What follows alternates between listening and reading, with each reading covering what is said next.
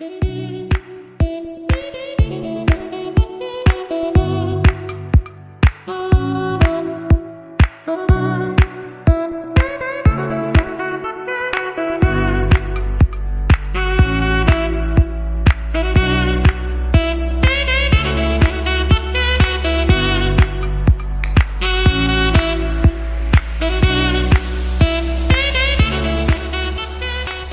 very good morning, ladies and gentlemen. Welcome to today's morning podcast. You have myself here, Otomo Gwenchu, and I'll take you through what happened in the markets yesterday and what to look out for today. Yesterday, we had the JSE All Share Index up by almost 1%, by 0.88%. Resources and financial sector was the one to look out for yesterday, making a robust move of 2.64%. That's the resources sector, and the financial sector going up by 1.22%. We also had the rand strengthen against the major currencies, where the rand closed at 13 rands 30 against the dollar, 17 rands 47 against the pound, and 15 rands 54 against the euro. Many accredit this to the announcement that President Cyril Ramaphosa stated yesterday after meeting with Chinese President, where he stated that South Africa has just received an investment of $14.7 billion in South Africa. This is ahead of the BRICS summit that is starting today here in Johannesburg,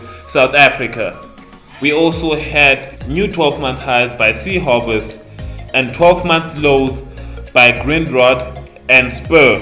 In terms of economic data, in South Africa we have nothing expected for today. However, in international markets at 10 a.m., in the Eurozone specifically, we have German IFO business climate numbers being released and the M3 money supply year-on-year numbers.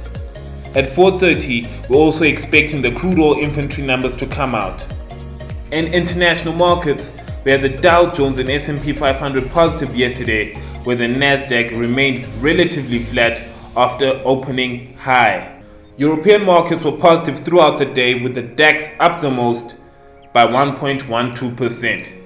Current time of this recording, the Nikkei and Hang Seng are positive by 0.45% and 0.56% respectively.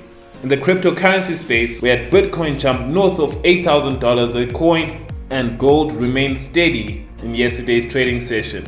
And that is all for today's morning podcast. And as always, may you have a profitable day.